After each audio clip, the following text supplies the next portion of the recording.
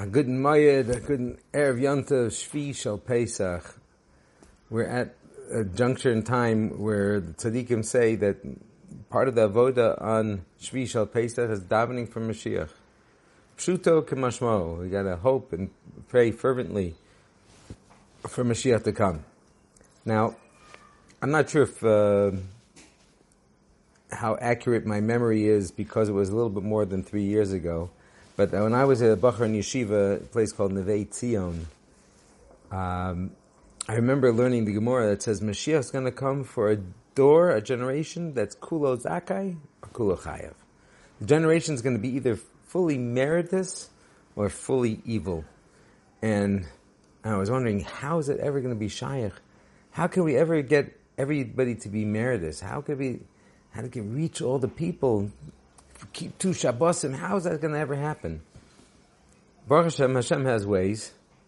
And a few years back, Rabbi Goldstein from South Africa decided we were going to make a Project Shabbos. And he got thousands of people to keep Shabbos. Who thought it was possible?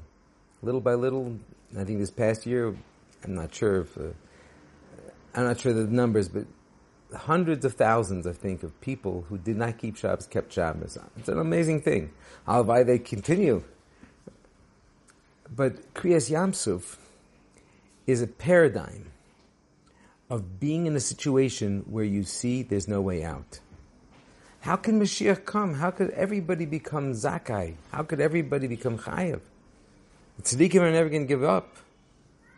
But hopefully Yerushalayim will do tshuva. But how do you reach them?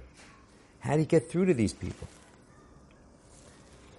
So by the Yamsuf, the Egyptians are chasing. The Maluch of Egypt is chasing.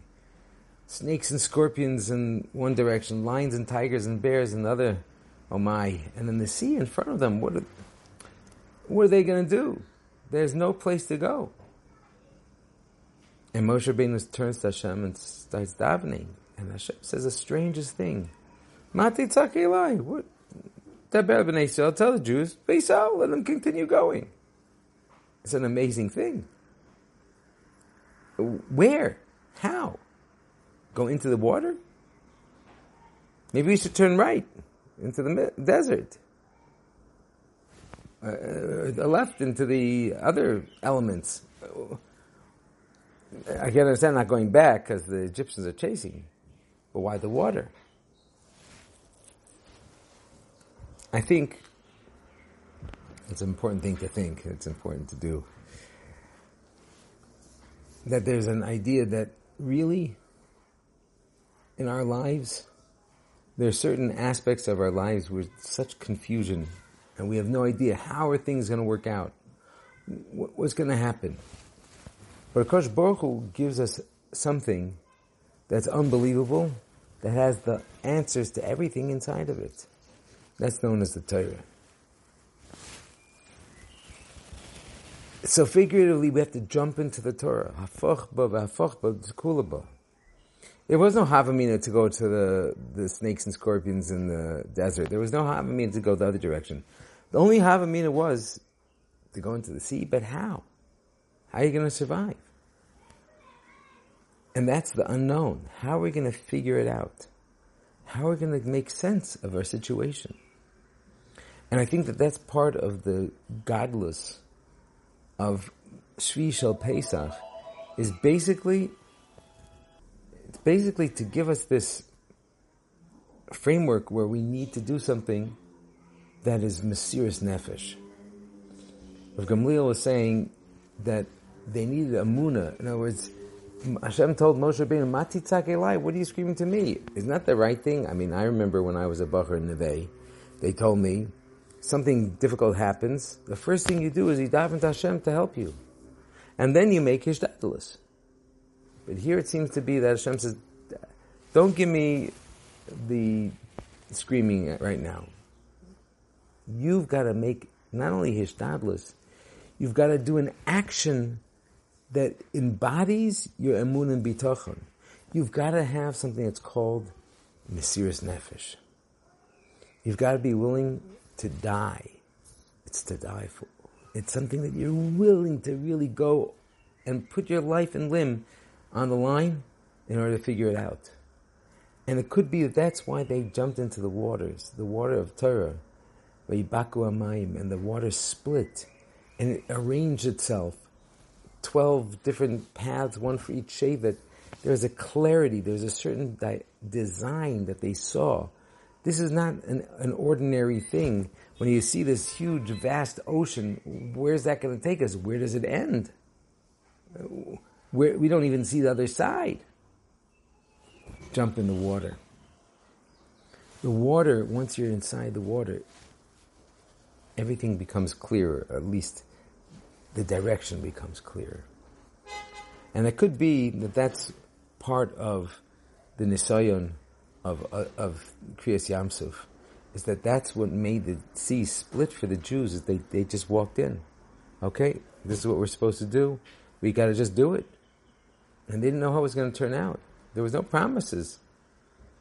The Egyptians were kept on going into the sea also. The Egyptians were probably like, whoa. I don't know if the Egyptians could get some drink and fruits out of the walls of the Yam, but they were also probably astounded what's going on here. And then the water came tumbling in on them. I think that this is part of the Mesiras Nefesh we need. Because Baruch Hu, tells us that on Shviya Shel Pesach, it's interesting that in our Tefillin, it doesn't mention Beferish, the day of the Seder, or the day of the Korban Pesach. It says, Sheva Yom Tachlu Matzah, 7 days you eat matzahs, V'yom Hashvi Chag L'Hashem, and on the 7th day is a holiday for Hashem. It's a holiday for Hashem? Like, where's Hashem partying? I want to go to his party. The answer is, he's partying inside of each and every one of us. When we attach ourselves with that emunah and bitachon, and that Mesiras Nefesh to be committed to Hashem, that is the celebration of Hashem. It's kaviyachol that Hashem is delighting with our emunah and bitachon and Mesiras Nefesh. That is the essence of the yontif, is how much am I willing to give for Hashem. And that's the epitome. I mean, yes, Klal Yisrael, they did Bris Milah and they did Korban Pesach, but it wasn't a maisa of total emunah and bitachon and pshuta kamashmo, Mesiras Nefesh. I mean, a surgery is a surgery. I mean, hopefully people, survive surgeries, right? But jumping into the sea, I don't think they had a little bit of a PTSD association with Jews being cast into the river. It wasn't a very good association the Yidden had with that. So we see that the Mesiras Nefesh of the Jews to go in, Bo Maimad Nefesh, that the water came to the Nefesh, and then it split. The sea split into Gzarim, into different sections that each tribe could go through. And it could be that some of the tzaddikim explain that every Jew will be zocha on Shvi Shel Pesach, depending on how much Mesiras Nefesh, how much emunah and bitachon he has, he'll be zocha to Yeshua's. Some of the big tzaddikim say, if you don't have children, you can have children. Kriyas Yamsuf, how much Mesiras Nefesh, how much emunah and bitachon. A zivug, how many people don't have a spouse? I would love to be able to come home to a loving spouse. Hashem should bless each and every one of those single individuals to find their partner, to have a loving home. How many kids, how many people need a parnasa? Hashem should bless people that they shouldn't be struggling, and they should be able to have a shefa of everything good in order to be able to provide for their families. Hashem should bless us all, but it's all dependent on how much Mesiras Nefesh we have. If we have emunah, bitachon, Mesiras Nefesh, according to the degree that you have, that's how the Yeshua is going to happen for us. Hashem should bless us all to have the ultimate levels and to be zech the ultimate Yeshuas. Have an amazing, amazing yontif.